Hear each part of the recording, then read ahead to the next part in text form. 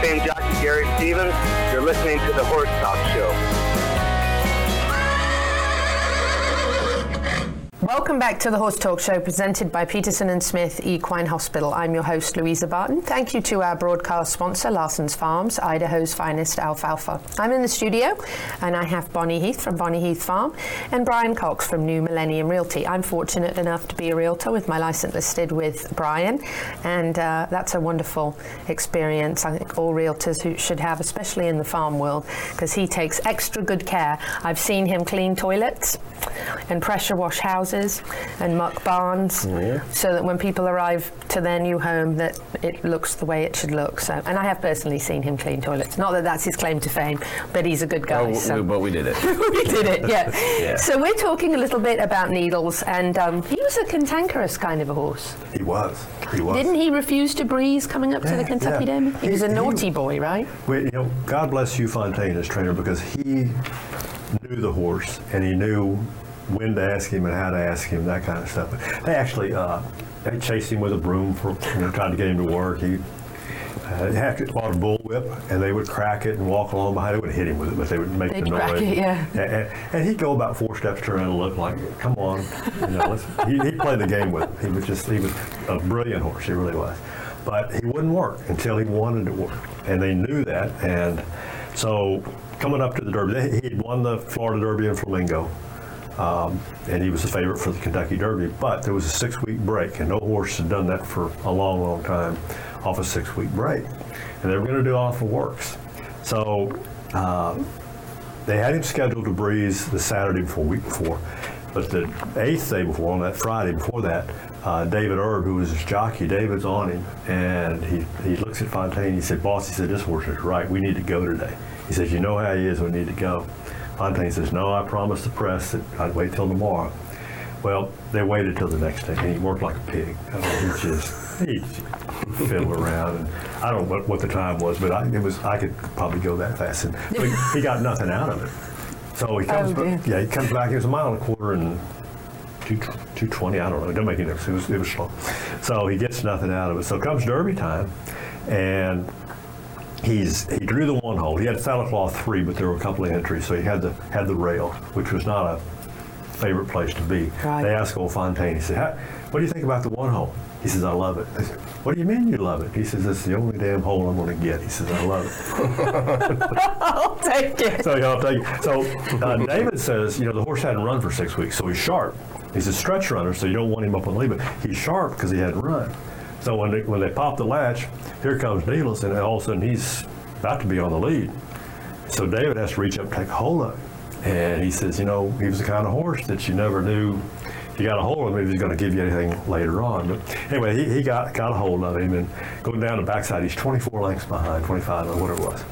I think he's got 1 horse lead. But that was his style.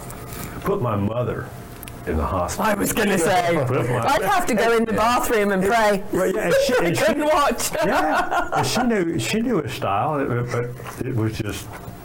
It's got to make you feel sick, even if you know his style. You're feeling sick. Yeah. You're like.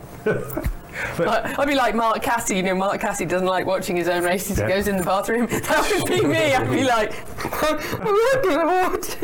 Yep. Tell me when he wins. Yeah. So down the backside, David says, he said, "It doesn't really make any difference what I do." He said, "I hit him on top of the head or the butt, or it doesn't make any difference." He said, "We're going along," and he said, "I'm doing whatever I can do." And I said, all of a sudden, I feel him grab that bit. And he said, "By God, here we go." And he said it was started right. I mean, they're in and out, And if you watch the video, try to find that old video of the 56 Derby and watch the last 100 yards, because he's running down Fabius, who's the Calumet horse. And the instant he passes Fabius, about 2 more jumps is the wire, and he's on his proper lead. The stands are over here, and he hits the wire, he sees the flash, and he swaps to his wrong lead, pricks his ears, and he looks at the crowd like, "Did you see that?" Did you see it? I mean, when you see it, you'll see what I'm talking about. Smart guy. Very big. So anyway, he's knocked out. David said for the Preakness, he wasn't there. He just He ran well. You think he was just tired? So close. He was just wrung out because he hadn't been working. He'd been fiddling around. Yeah. And that's so close. I mean, 2 weeks is not long enough. Well, I don't. Back then, he ran 11 times as a 2-year-old. Oh. I mean, so he was used to running pretty regularly. He didn't have any wind. He was just fiddling around. But anyway, so he runs second. He runs good enough to run second. Got beat a length in 3/4, I think. But came back 3 weeks later and won the Belmont. So. And that's a heck of a distance. Yeah, mile and a half. But it is now. Back then, that was just a distance. That was just. Horses. I got tickled at an advertisement. Somebody was advertising a stud not long ago. He could go a mile. Well, he's thoroughbred. You ought to go 2 miles. But anyway, that's what we're up against nowadays. But he was a clown. He had a chance to go to Chicago after that during the summer. I don't remember the month to make any difference. And Swoon's son, who was really a good horse, was in Chicago at Arlington. And David Erb actually rode him also. And I think the guy's name was Wilson, I'm not sure, that owned Swoon's son. Because David was beside him, so I didn't know who to ride. And the gentleman said, David, you need to ride your Derby horse. That's where you belong. You need to ride the Derby, which was a nice and wonderful thing to do. Well, Swoon's son beat us. Beat us pretty good. And my dad taught me a lesson. He said, don't always be eager to go looking for somebody. He said, because it doesn't always turn out like you think it's going to turn out. He gave me an old Damon Runyon quote, which I guess I can put on this show, can I? Of course. Okay. It was he told me that if a person tells you that they can cut the jack of spades out of a deck of cards, and that jack of spades will piss apple juice in your ear, he says, get ready to have an earful of apple juice. One of my childhood lessons.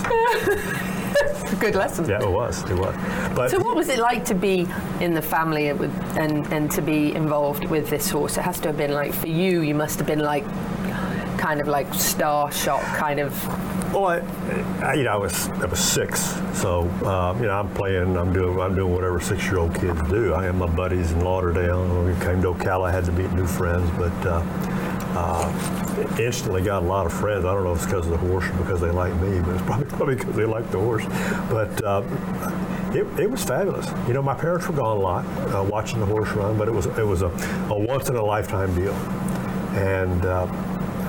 I wouldn't trade it. Something interesting happened later on in the year. Needles was invited to come on to the field at University of Florida homecoming game. I'm not making this up. I think it was early December against the University of Miami. And so Fontaine calls David, the jockey, and says, David, he tells him what they're going to do. They're going to take the horse on the field at halftime of the football game. And David said, sure, what? Gotta bring a bucket. Oh, yeah. I think everybody was I think I got the ace out for that deal. But, but anyway, they did it, and it was probably a little dicey. There's a film on I think it was on YouTube a few years ago. I don't know if it's still out there, but he actually went on the field. What year was that again? 56. Okay. Late Same 56. year. How cool is that? Yeah. And then he is the only horse I know of to ever receive a letter blanket. You can't give a horse a jacket or a sweater. He has 2. I don't know how many horses that have one. He has 2. He has one from the University of Florida, and he has one from Oklahoma A&M, which is where my folks went to school. And it's now Oklahoma State, which is where I went to school. So he has 2.